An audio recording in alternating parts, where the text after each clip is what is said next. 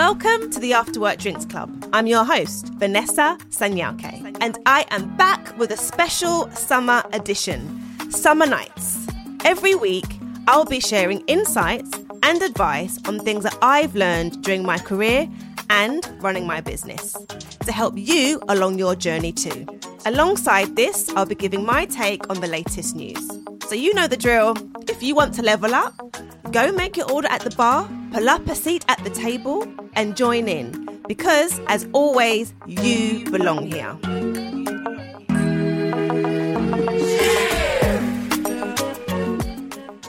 Welcome to the After Work Drinks Club. I'm your host, Vanessa Sanyauke, and I am back with another episode of our special summer edition, Summer Nights. So let's get started. Without further ado, what am I drinking? So I'm back on the booze, guys. I've had a couple of weeks off, and today I'm having a glass of red wine. It's my favourite red wine, actually. It's a Spanish wine. It's a Rioja or Rioja. Sorry, a Rioja. It's a Rioja. Well, you have to say Rioja. Rioja. It's a Spanish red wine. It's one of my favourites. So clink, clink. Cheers to you all. I just want to say thanks for your patience and for your support. I've received so many DMs and messages of understanding. I've taken 2 weeks off the Summer Nights edition. That was not the plan. So I took 1 week off because basically I was exhausted. So as you know, as my listeners, as my AWDC fam, I had COVID. I had had various illnesses as well after COVID. I had an injury from a minor car accident, and I still came back week after week during the summer to bring you the pod. And I think my body just shut down, and I just thought to myself, Vanessa, you give so much advice on the podcast about people looking after their own well-being, and you need to practice what you preach. So I thought, you know what, I need a break off.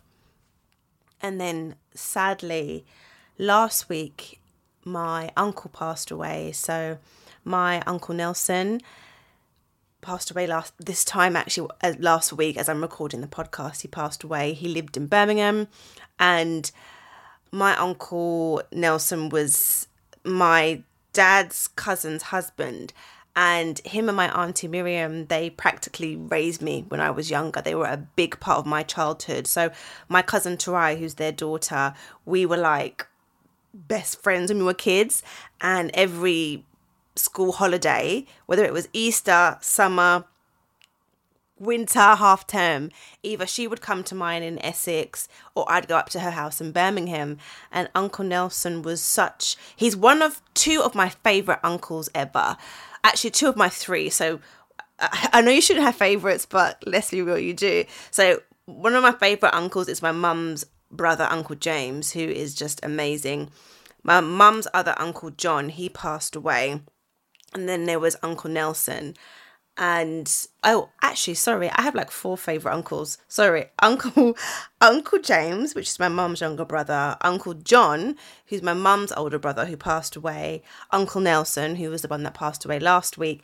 And Uncle Stephen, who was a doctor. He was is still so instrumental in my life. And I'm sure I have like other faves, but like these 4 are like my special, we have a special bond. And Uncle Nelson and I, when we were younger and when I would go to Rai's house for the holidays, like we would talk about politics and history, and he was really big on giving us extra homework, as was my mum. So I remember the times when he would give me and Tarai like verbal reasoning exercises and maths questions, and he was a teacher as well, and he was very big on learning, and he'd be like, you've got to do these questions, you've got to get the answers right, and he was very big on education and working hard, and he was just so instrumental into the woman that I have become today. And he was just my fave. We had a special bond about how we would talk for hours and hours and hours about politics, African politics, UK politics and US politics. And he wasn't well, and so even leading up to his illness, to his passing, when he was in the hospital, I'd call him and I'd say, "Hi, Uncle Nelson, how are you feeling? What's going on? What's the progress?" And then he'd say, "Oh, thank God you've called me." He's like, "Right, I've got someone to talk to. Let's talk politics." And we would the last conversation we had, he was like, "Right, let's talk Kenya. What are your thoughts on what's going on in Kenya?" And we would just have this really kind of nuanced relationship and understanding of our weirdness and love for talking about things about politics and history. And he was just one of my uncles where you could just talk to him and vibe and for hours, and just such joy, such fun.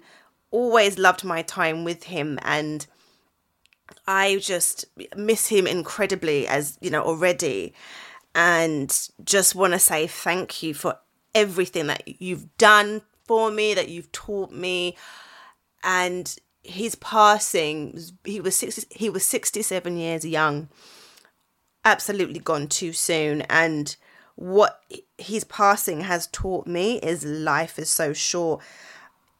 Being there when someone so instrumental in your life passes. So I was very blessed to be able to be there with him when he passed, and at least get to say my, goodbyes and just have my moments with him. But what it's taught me, number one, is how our family just rallied together, and just how much, at the end of the day, all we have as family is each other. And I was just really warmed my heart in terms of how, as a family, we all came together to be there for one another. Even family members that I hadn't seen for a long time, we were just there for each other. And it just showed me that how life is so short. Every day that I wake up now, I have just been saying thank you. Not that I didn't before, but I'm just more conscious of I've been given another chance. And it's made me more kind to myself. And I think before his passing, I was too nice of a person. And by that, I mean, I've taken a lot of shit from people, professionally, personally, behaving as if this is a dress rehearsal. And life is really not a dress rehearsal. So don't take any shit from anyone. Go for your dreams. And it's made me so determined and so resilient. My uncle was very big on being excellent and doing your best and striving for greatness. And I'm just like, I am not going to let you down. Like this year, and beyond, I'm going hard or going home, and I'm bulldozing, because this is my life.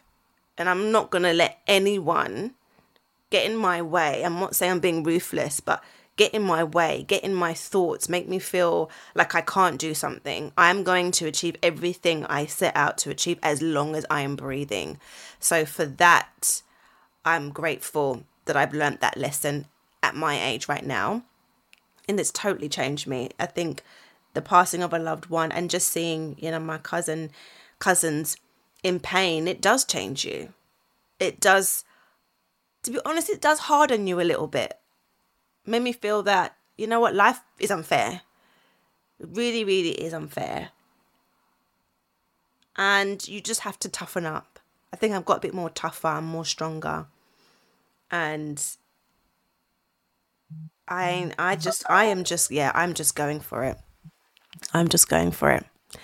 And just living my life to the fullest. And I want to just enjoy life and do everything that I want to do, and I actually don't care. Not that I did anyway, but it's just more apparent now not to care about what other people think of you.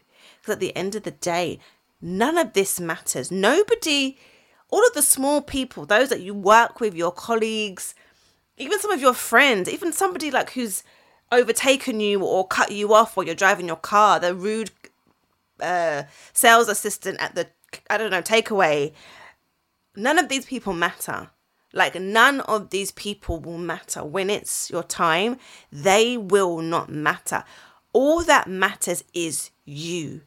We've got to start thinking about ourselves and thinking about being untoxically or not hurting anybody, but being selfish in a good way. Think about yourself, but be a good person. Don't be an arsehole. Don't be nasty. Don't be inconsiderate, but really think about yourself and your needs, because nobody else is going to be there at the end of it all. I'm telling you, all of these friends, these followers, these colleagues, these clients, these customers, these suppliers, they're not going to be there, and they don't matter at the end of the day. So don't let small things take up space in your life. Know that you're going to have very few people, and family. It's so important to really stick together, because that's who's going to be there through thick and thin. So just want to dedicate this episode to my Uncle Nelson, and may he rest in peace. And thank you for letting me share this with you as well. Just wanted to give you another bit of life update. So this was the time I hadn't seen my dad. I have a very funny relationship with my dad. And for those of you that know my dad, he's a lot. You know, he is a lot. He is just, in a nice way, completely insane. He's just a bit of a crazy kid. And so I had to take him in small doses. And I hadn't seen him. I didn't actually realize. I hadn't seen him for a very, very long time. I won't say how long, because you might judge me. But I hadn't seen him for a very long time. And it was so funny that he went to see, obviously, his cousin, who's my aunt, the husband of my Uncle Nelson's wife is my dad's cousin, if that makes sense. So he went to see his cousin and my cousin Tarai and the kids to pay his respects. So we all went back to Birmingham on Sunday, and Tarai and my dad, they also had their own special relationship, and they're really close. And what was so funny is, because my dad is very stubborn. For literally the past 10 years, he's had like really bad cataracts and refused to get them removed until the doctor was like, you're going to go blind if you don't have them removed. He had them removed. And what people don't realise is, so my dad, a lot of people actually assume that I'm mixed race, and I'm not. Both my parents are black Zimbabwean, but my dad is literally the dark skinned man. But what is so unique about him is he has piercing blue eyes. And it's so funny, people actually like realizing this. Like, you don't really kind of notice. And having a dark-skinned black man with piercing natural blue eyes is so, I think it's super cool. It's actually super funny. It's so weird. And I'm like, God, why did you give him these piercing, really beautiful blue eyes? Like, what about me? Like, but he's got these piercing blue eyes. And so it's so funny seeing people's reaction. Some people are like, Vanessa, your dad's eyes blue? And I'm like, yeah, it's not contacts. They're actually blue. And Tarai was like, oh my God, my uncle, are you sick? Like, she thought he was sick. Maybe something was wrong with him. And I was like, no, Tarai, this is his actual eye colour. It's just that he's had cataracts for about like 10 plus freaking years or whatever. He's got blue eyes, but you probably never noticed when we were, growing up or whatever. But yeah, so I thought that was such a cool thing. And I thought, oh my God, my dad's got really cool eyes. And then I was just trying, and I was asking like my dad and my mum. My dad is very, when I say he's crazy, if you ask him a question, you'll never get a straight answer. So I didn't even bother trying to find out where in the lineage, who in his family had blue eyes, because he won't answer the question. He doesn't answer questions. So I asked my mum, and I was like, well, where does it come from? Who in dad's family has the blue eyes? Like, where is this gene? Like, none of his siblings have these blue eyes. And mum was saying it was somebody in his family. She was like, actually, yeah, somebody in his family has the blue eyes. So I'm like, oh, it might be then that maybe one of my kids or my brother, or both of us, we don't have kids yet. So maybe it might pass down to the family. So I thought that was kind of cool at the weekend, actually. I thought, you know what? Like, sometimes you don't appreciate some of the cool things about your parents. And I actually realized my dad has like the most beautiful eyes. He's just super annoying. But he's got the most beautiful eyes. So I definitely should see him more. Maybe just to take pictures of his eyes. So at least, we have that, memory and that documentation. But I thought to myself, I should actually like take a picture of him and send it to maybe like National Geographic, because it's very it's not common for black individuals to have blue eyes, let alone like when you see my dad, he's like a dark-skinned African man. So I thought that was kind of cool. So what else have I been up to since the last pod I recorded? I spoke at Ideas Fest. So I went up to Wickham. So Ideas Fest was a festival I mentioned in the last pod, which was a 2-day festival in Wickham near Southampton, where it was a mixture of talks about responsible business, responsible living. And I sat on a panel which came after Stephen Bartlett. He was the headliner, he has the #1 podcast in the UK, Diary of a CEO.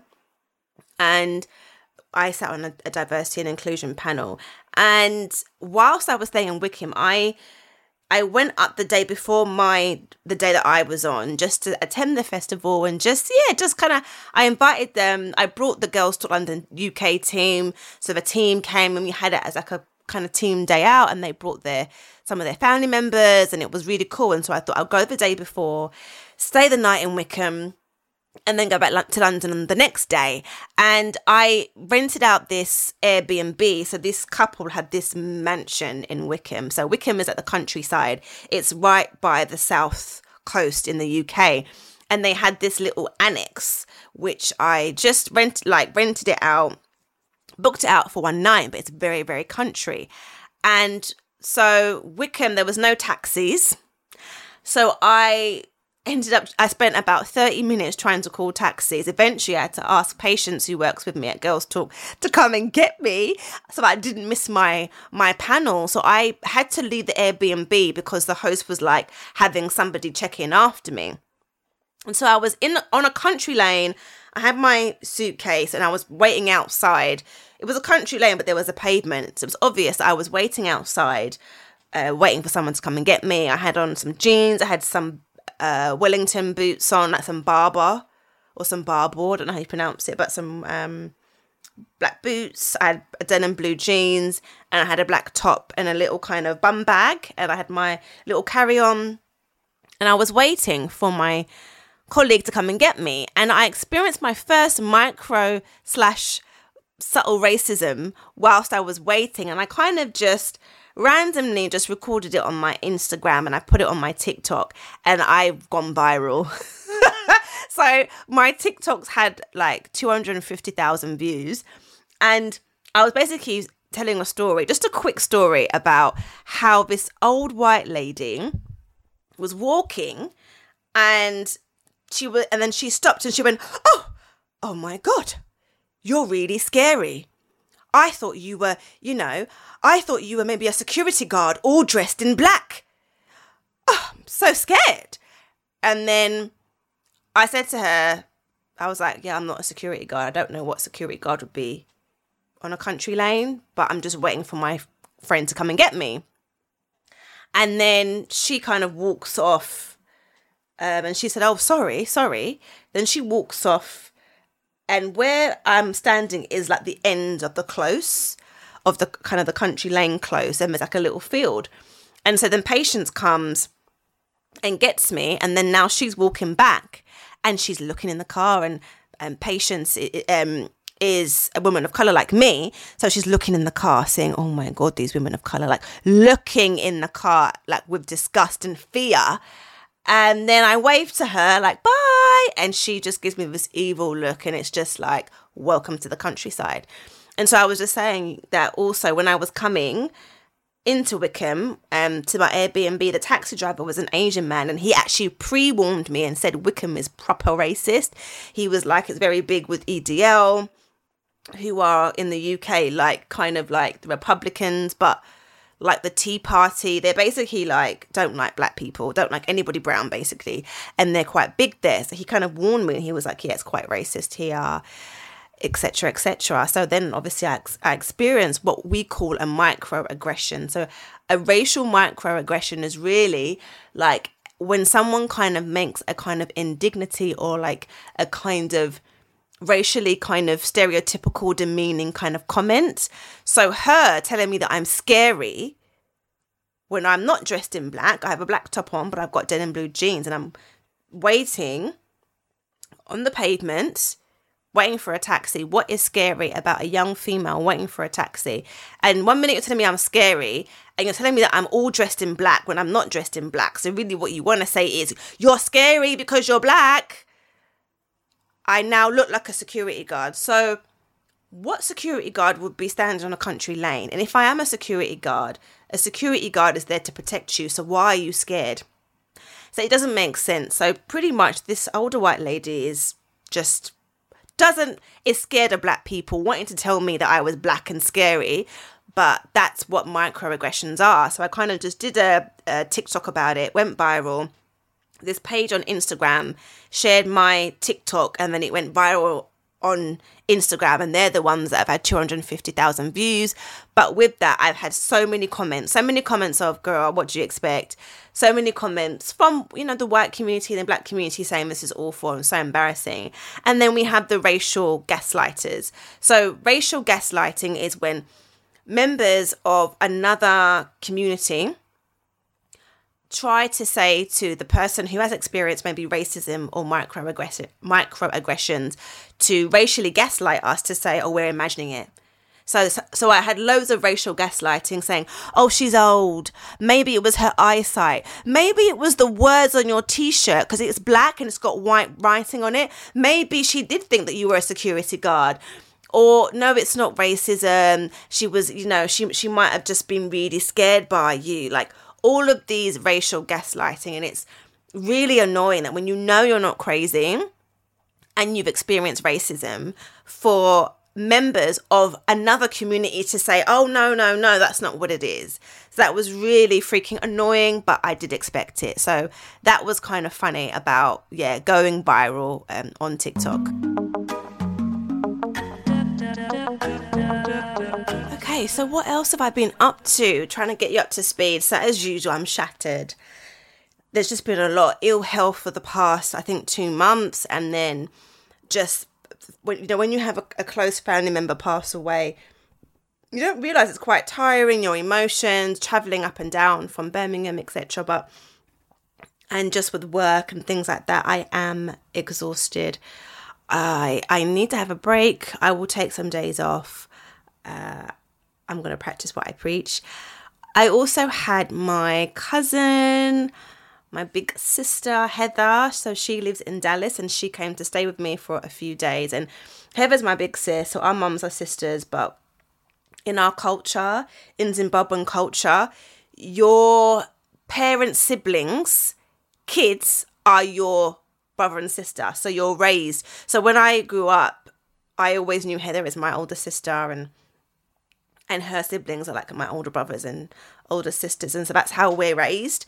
So my older sister, Heather, she came to stay with me from Dallas, and it's really great. We get on so well. She's such a laugh. She's so much fun. And we would just, obviously as sisters do, gossiping, catching up, gisting, always going to bed late. I think that's one of the reasons maybe why I'm tired. We just had a blast. It was so lovely to have her stay with me in London, and I got to take her out to a few places and just show her some fun things. So we went to the Biltmore Hotel, which is in one of my favourite areas, Mayfair. I don't have money, people. I ain't rich yet. Maybe one day, God willing. But I just love Mayfair. I love the vibe. I like window shopping. I love walking around. I love going to the restaurants now and again when I can. I just love Mayfair. I think Mayfair has such a lovely vibe. And so I wanted to show her Mayfair. And so we went for Sunday brunch at the Biltmore Hotel, which is in Mayfair. I think it's off Grosvenor Square. Amazing service. Oh my God. If you do their brunch, it's called their Sunday brunch. And we had their pancakes. It was divine. I'm closing my eyes now because I'm like, it was gorgeous. It was absolutely divine. Amazing food, an amazing service.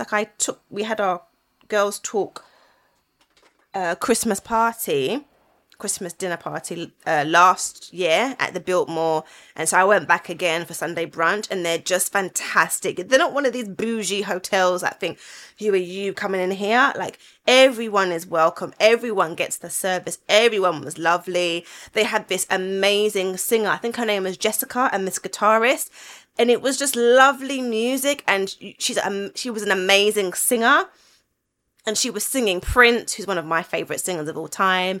And she was singing really like nice contemporary music, and he was a guitarist. And it made me think, you know what?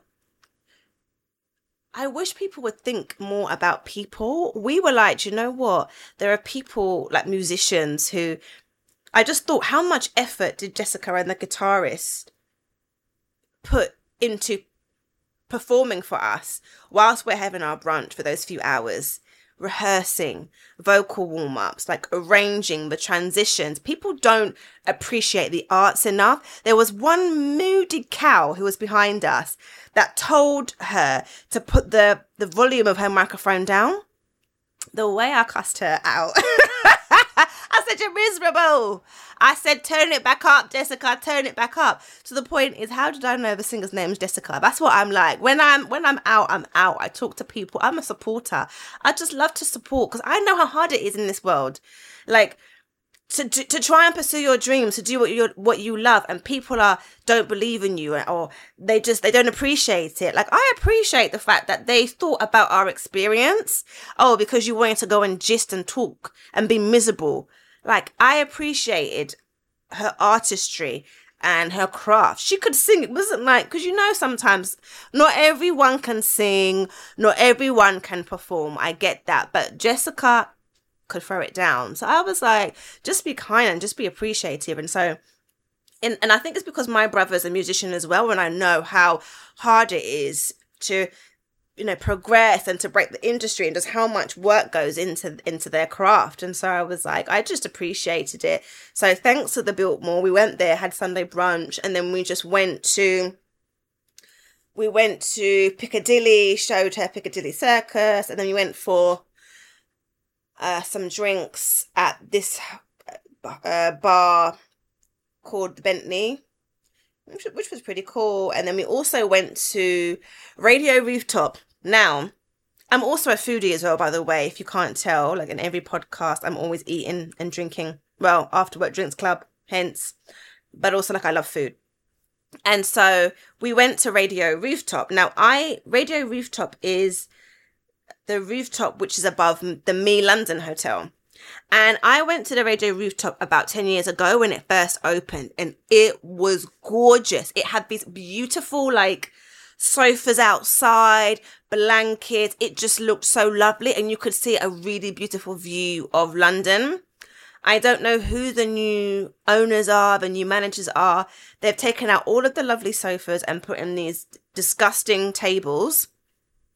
And they've just kind of made it like a get in, get out, have a few drinks on a rooftop. You used to be able to even eat, and the food was good. Like, the inside was like a restaurant, and then the rooftop was like just for drinks.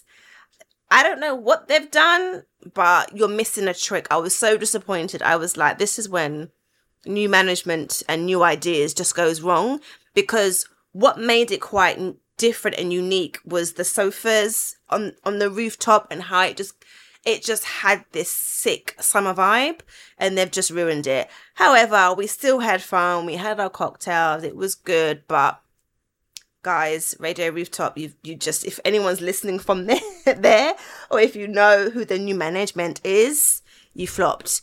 Take it back to the way it used to be. Okay. Can we have at least a venue in London that is not trying to do one in, one out? Can we not just have a venue in London that wants Londoners or tourists to enjoy? Where's the enjoyment? It's always trying to turn over tables just so you can get your coin. It's just annoying. But anyway, we had fun. It was her last night. We had a good time. I've been preparing for the launch of the Climb membership, which is my membership program for women around the world to help you level up and progress in your careers. And I've got a webinar, it's a free webinar. It's called 5 Power Moves to Supercharge Your Career. I'm going to be giving attendees 5 power moves. I'm going to share to help you really just finish 2022 strong and start 2023, like you're on fire. And I'll also be sharing and opening the doors to register for the Climb membership. So I'm going to be covering, just some things that I think are quite nuanced and what people don't always realize that really make a difference. And these are tested and tried. As you know, I've mentored, I've coached thousands of women and individuals through the years. So I'm just pouring in all of my insights. It's going to take place Wednesday, the 7th of September, 7 p.m. British summertime. And it's free. So if you go on vanessasanyauke.com, if you go on girlstalklondon.com, and if you click the Climb membership waitlist, it will take you straight to the Climb membership page. And then you can actually join the webinar there, or if you follow me on social media at Vanessa Sanyauke, the link is in my link tree. Okay, right, so latest news. So even though I've been, I guess, off the pod for like 2 weeks, there's nothing in the news that's really kind of newsed me, if that makes sense, that's made me think, oh, I've got to talk about this on the pod. The only interesting news story, and if you know me well, and I hope you've managed to get to know me more before season 2, where I go into interviewer mode, I like to joke and laugh, and I love to play practical jokes and basically take the piss out of my parents. I rip them to smithereens, respectfully, because I am still African. But so this story, just like, I sent it to my mum. So in the UK, and this is the nonsensical thing about the UK. So in the UK, Brits who snore can get up to £156 a week from the Department of Work and Pension Benefits due to a medical condition. Okay. So what they've said now is that if you have sleep apnea, or if you snore on a regular basis and you go to your GP, they'll do some tests, then you can claim benefits on this. So you can get, it's called PIP. So even if you're working, so my mum, she'll be able to get this. It's paid every 4 weeks. And you can get amounts between £97.80 and £627 for every payment period. So I said that to my mum snores. When I tell you, I've never met anyone on Jesus's earth who snores like my mum. It is like she has an orchestra playing. Like, it is, woo, I'm telling you, it is serious. And to be fair, sometimes she does have diabetes. I'm sorry, I'm airing out my mum's like medical history. So sorry, mum. She does have diabetes and a few other kind of, I guess, ailments. So it is kind of like not her fault. But I was like, Mum, get your coins, hunty. The energy bills are going up. We need all the coins we can get. So I just thought this was kind of really cool, but also I sent it to my mum to wind her up because she gets very, very funny about her snoring and the fact that she listens to this podcast. I know that you are dying right now, and sorry for airing out your medical history. But anyway, so get your coins, people. Right, in other news, it was announced this week that PwC, so they are the world's largest accountancy firm.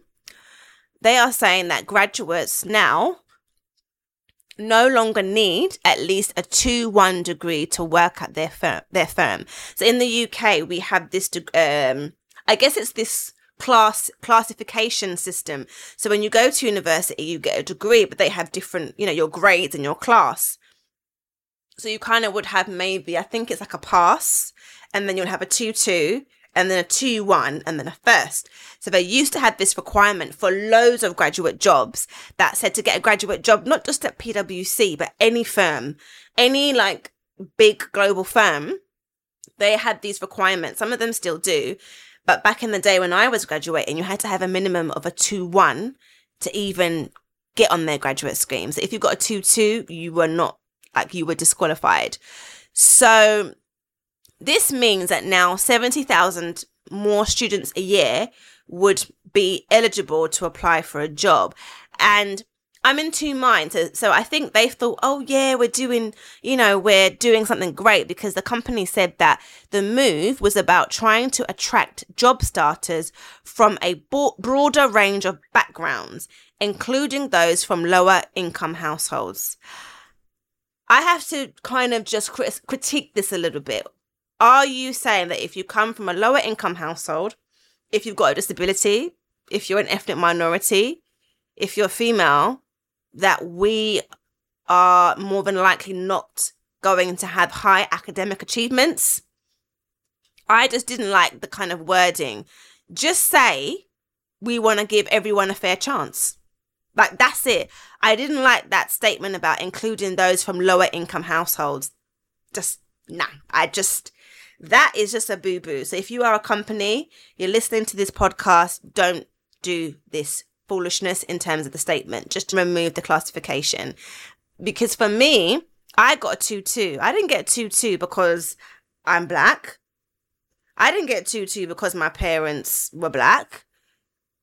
I got a 2-2 because, quite frankly, as I've said before on this podcast, my parents forced me, yes you did, forced me to pursue a career in medicine and science.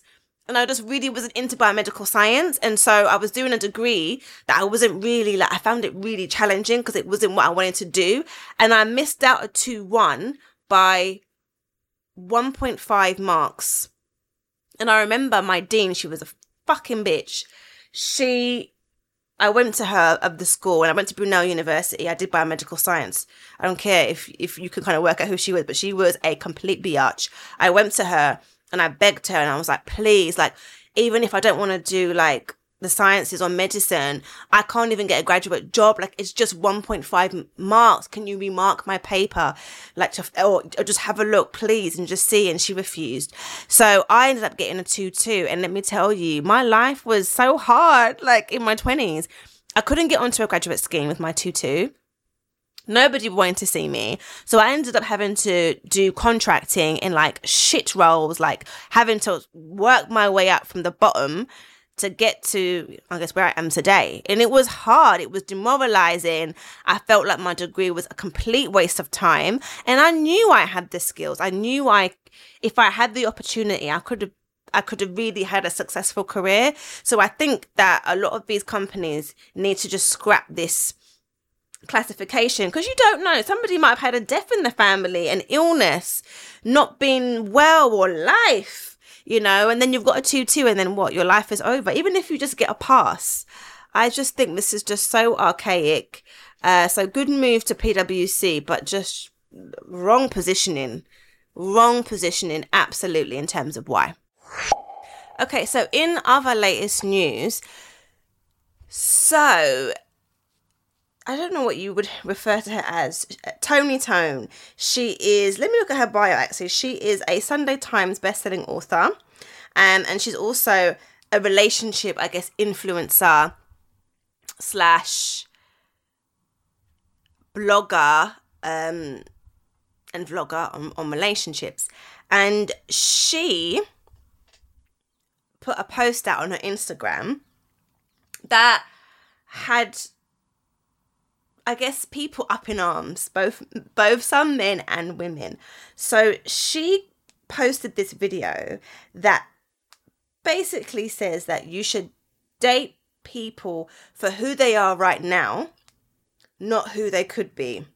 So basically what she was saying was that it's for women primarily, because a lot of her audience are female. She was saying, look, you should really think about how you approach dating, and you shouldn't date for potential, but date somebody for who they are now, not who we think they could be. And not everybody, but a lot of people were so polarized by this, including me and my friends. We've been voice noting, messaging. Everyone's got their own opinions about this. And I agree. So for those of you that know, most of you know, I am as single as a dollar bill right now, okay? And I have dated have dated this year, seen some people, and I've just been like, thank you for your services. We're going to stop here. Because I feel at my age, and I'll be transparent, like I'm 35, I'm about to be 36, I can't be dating for potential. So when Tony Tone, when she put that video out, I was like, it's true. Because what I'm realizing is I don't have time to waste. If you are a male and you are older than me, especially, and you are presenting yourself to me, this is who you are. I cannot take the risk. My ovaries cannot take the risk on who you may be in 10 years' time when you're in your 50s, or who you may be in the future. I have to take you for who you are, where you are right now. So if you are somebody who lacks compassion, where I was seeing someone and they lacked any compassion, I'm like, well, this is who you are. I'm not going to waste time to think, oh, maybe he might change. Maybe he might do this. I've dated some guys who they're just not, they haven't got their shit together. And it's like, this is who you are right now. I can't date you on the potential of where you're going to be. I'm too old. Put it frankly, I'm too old. And some people, like some of my friends were like, no, but then like, what if you're meeting a guy and he's had to move back home with his parents because he's trying to save up to get a house? Some people, it's not always about money or what they have. Oh, women are just trying to be gold diggers. There was so much backlash, and she posted like some tweets to say, it's, materialistic. And so because Tony Tone said, if the person elevates, great, but that expectation shouldn't burden your relationship. You should be choosing them with the view that if they don't change, you'd still want them in your life. And that's the part that I got what she was trying to say.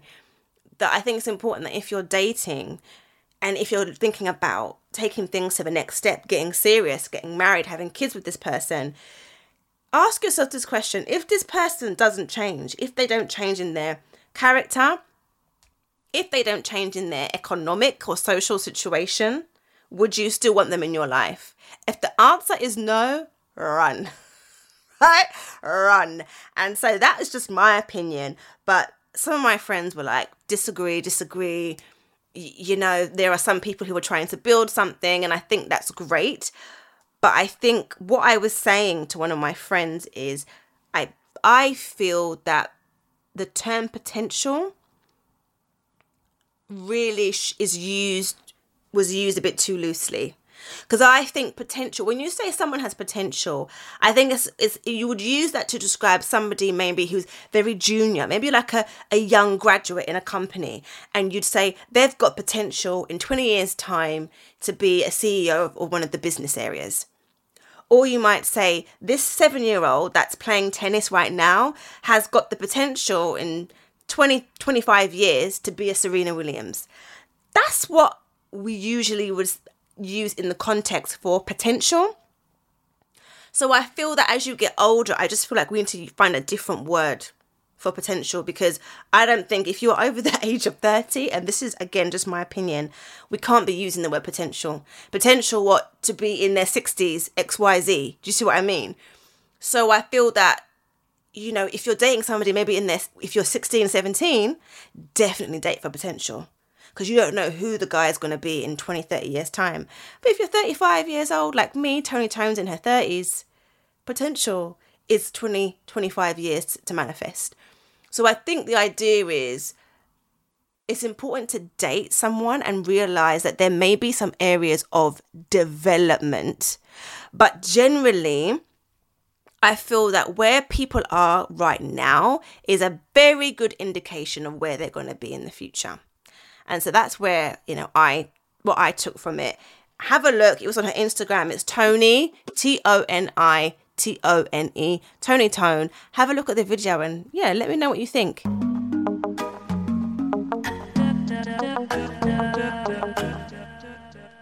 Okay, so now we have the final Climb Summer Challenge. I can't believe it's been 8 weeks of weekly challenges. So if you're not familiar, every week as part of the Summer Nights edition, I've been sharing the Climb summer challenge that we're doing at Girls Talk London. This is a weekly challenge for our community and the AWDC fam to do different things to really add value and help you supercharge your career. So this is week 8. We post it on our socials to invite our community to do, simple things to make a big difference in your career. This week's summer challenge is to sign up to volunteer on a project or an area to give back and develop skills. So we are putting out a call out for you to sign up to become a volunteer so that you can give back and develop skills. Now, for me, I'm very passionate about volunteering. I've always volunteered and given back, even from when I was a teenager. So when I was a teenager, I used to volunteer at nursing homes, so retirement homes for elderly people. And I would go there and befriend them, play games with them. We'd have like fun activities, because it's just like it was so important at that time. Like when you're elderly, sometimes some people might not have their friends alive, or maybe they might not have kids or a family, and it's really lonely for them. So my mum always encouraged me to volunteer at nursing homes.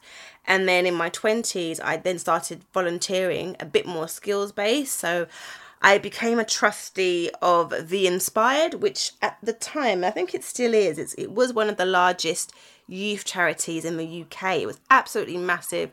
We had £100 million of funding from the government.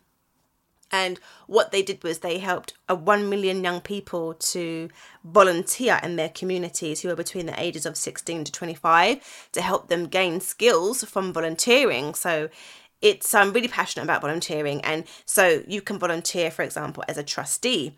And I actually started Girls Talk London as a volunteer. So I would volunteer my time. I would, bring groups of young girls to meet women who were leading in business. I did that as a volunteer until I started getting requests now from companies saying, can you consult with us? And then I actually realized, this can be a business. So I just know how much power there is in volunteering. You don't know who you're going to meet and where it's going to lead to. So I would have a look and search, can you volunteer to become a trustee of a charity, for example? There are so many charities who need help with how they govern, how they operate, raising awareness. So look and see if you can become a trustee or an advisory board member for a charity. Mentoring, there are so many charities where they're looking for mentors. So have a look and see, could you become a mentor or a befriender? If there's any food banks in your area, again, nursing homes, working with young kids, summer camps. I know there's loads of summer camps where they just really need lots of support and volunteers. So just have a search on Google, look at your local community centres to see if anyone's put any adverts out. There's also, you can have a look, Facebook do really great groups. So you could sort of search volunteering in your city, in your location. For my international listeners, for my UK-based listeners. But I urge you all, it's so important. When you volunteer, there's so many benefits. You're able to grow your network, as I mentioned. When I was volunteering doing Girls Talk London, I met one lady who worked at O2. They become one of my clients, and the rest is history. You can develop key skills as well, like strategic skills that can actually help you with your day job, help you get a new job. You can put it on your CV. And not only that, you just feel good. You release endorphins when you volunteer, and it has so many benefits, medically proven, about how it can help you with your mental health because you're making a difference. So please, please, please do. As we come up to the winter months, it's coming up to the season of loneliness, the season of hard times for a lot of people worldwide. So think about how you can volunteer to make a difference. And I'll think if I can put in the episode description maybe some links of some global places that you can check out, but it could be quite tricky, so just try and do a bit of a google.co.uk or google.com. Right, we're coming up to the end of the pod, and this is the part of the podcast where I answer your career dilemmas, whether they're, it can be career or business dilemmas. For me, your girl's been through some things and I just want to share and give back. As I always mention, my purpose on this earth is really helping people level up. That's what I feel like I'm born to do. Nothing gives me more joy than helping impact someone's life and their career. I love giving advice and I love to teach. I don't have the patience to be a teacher every day, but I love to teach in my own way, if you get what I'm saying. So this is where I'm in my element. So weekly, some listeners will send in messages, DM. They can, you can DM me on my Instagram at Vanessa Sanyauke and send me your dilemmas. And I am not going to do one that I've received on DM, so I can maybe sort of save some for later. But I actually had a call from someone today and they were telling me about the awful experience that they had with a toxic boss. They had a toxic boss to the point of where they bullied them. I'm trying to sort of make sure I keep this quite confidential, but they bullied them out of their business area to the point where it had an impact on their medical health, their mental health, where they had to be, prescribed medication to deal with this stress of this toxic boss because this person had done something to upset their boss. They also had to move. So what happened was they done something to upset their boss, to bruise the boss's ego. And then because of that, the person was due to get a promotion and the boss said, you're not going to get the promotion, and gave them some excuse, gave it to somebody else. And so it was definitely sabotage and punishment for upsetting their boss. They ended up moving to a different part of the business, but they'd experienced a lot of kind of racial microaggressions, and what it did was, even though this person has now moved to a different business area, the person shared with me, I've lost confidence and self-esteem. I need some time out, but I am just so broken. And I had shared with this person, I've had 3 toxic workplaces back to back, 3 toxic bosses. And she said to me, well, what did you do? What did you do? Tell me. It might be able to help me. And then I thought, actually, I should share this on the pod rather than a listener question. And so, because maybe somebody is going through a toxic situation and having a toxic boss, and I thought, there's so many, I don't know what it is, there's just so many toxic people, man. So many toxic people who don't want to do the work.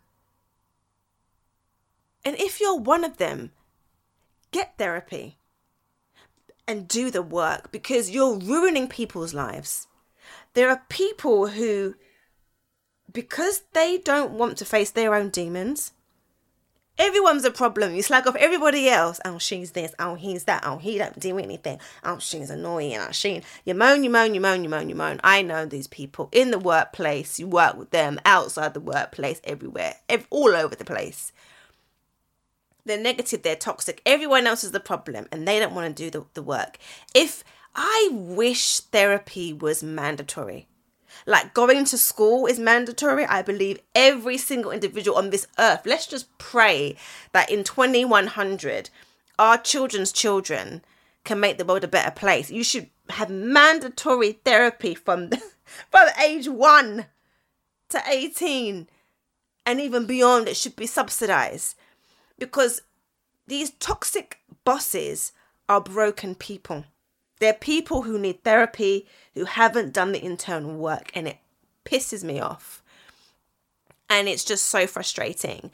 And so she asked me, what did you do? I mean, I've experienced that where I was, again, depressed. I lost loads of weight. I was suicidal.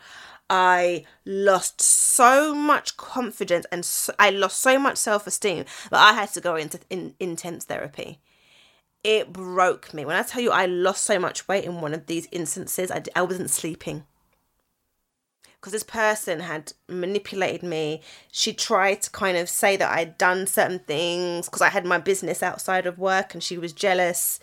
And because at the time I kind of was, still working. It was a side hustle, but I had been in the Financial Times. I had been profiled by Yahoo Finance, and I'd gotten quite a lot of, high profile, and she was jealous. And I've realised a lot of people can get quite jealous of individuals if they feel that, oh, she's got this press, she thinks this night she's nice, or if you dress a certain way because they're insecure, for example. So sometimes a lot of toxicity in the workplace is also jealousy as well, and I think you have to be mindful of that. So she asked me, what did I do? And I'm going to keep it short and sweet. My advice is very short and sweet. I left. And that's what I told her. I said, I know you want to get yourself together, give yourself some time mentally to deal with this, but next year you need to leave your organisation, because the system, and I say this as a previous HR professional, but I'm still, I guess, in the game, the system always favours the business, not you. And I keep it real with you because you're my fam. Yeah. The system favours the business, not you. As much as they go on, the people and the people and the people. Unless you're a small G like me, where I've got maybe sort of 3-4 staff, where I can really be about my people because we're close and we're tight-knit. Do you honestly think that a big corporate with 70,000 people really cares about 70,000 people? Let's be real. Imagine, like, the company is a man and he's got 70,000 wives. You honestly think he actually cares about all of them wives? Let's break it down, people. They don't. So when you do your grievances, 9 times out of 10, it's going to favour the business. So you have to think about you. You have to advocate for you. You can file a grievance so it's on record, because what happens is, if a particular individual has like 5 grievances, companies don't want to do a payout to anyone. So eventually, if someone's had like, say, 5, 6, 7 grievances, they'll gently push this person out. So you can kind of get them in a way, but it could take like years, and it may not even happen as well. So I kind of say, yeah, you could do the grievance route, but just be realistic. Ain't nothing going to happen. So leave. It ain't worth it. Leave the organisation. It is not worth it. I'm really sorry to say this. I think I've recorded videos and said, yes, you should do a grievance, and I think you should have it on record. But if a toxic boss is impacting your health, leave. So I just wanted to kind of reiterate that. I think I've had similar kind of questions, but this came up today, and I just wanted to kind of share this again to say, if you are experiencing that to the point of it's affecting your mental health, leave. The system, it ain't designed for you. And that is it. I think we're coming also to the end of the Summer Nights series. I am conscious that I kind of owe you 2 more pods. So I might do 3 more pods and end at the beginning of September. And then that's going to be it. And I hope to come back October time, November time, with season 2 of the After Work Drinks Club. I'm going to start getting into planning mode for that. And I just can't wait to kind of give you some inspiration, as you're thinking about 2023, you're in Q4. I want to be able to really bring you some amazing, inspiring individuals. If there's anyone that you want me to have on the pod, message me. After Work Drinks Club on Instagram, Vanessa Sanyauke on Instagram. I'm on TikTok, Snap, LinkedIn, DM me, whatever. Let me know who you want to see on the pod in season 2. As always, thanks for listening. Thanks for being patient with me and for joining me for Summer Nights. As always, if you've learned anything from this episode, I just beg of you, just share this. Just click the share button. Share this episode, maybe in a LinkedIn group, in a WhatsApp group, with someone that you think would benefit. And if you have literally 10 seconds, and if you're on Apple Podcasts, leave me a 5-star review and let me know what you think about this podcast and if it's helped you, because when I get reviews, it helps more people find the pod. So thank you so much, and just look after yourselves.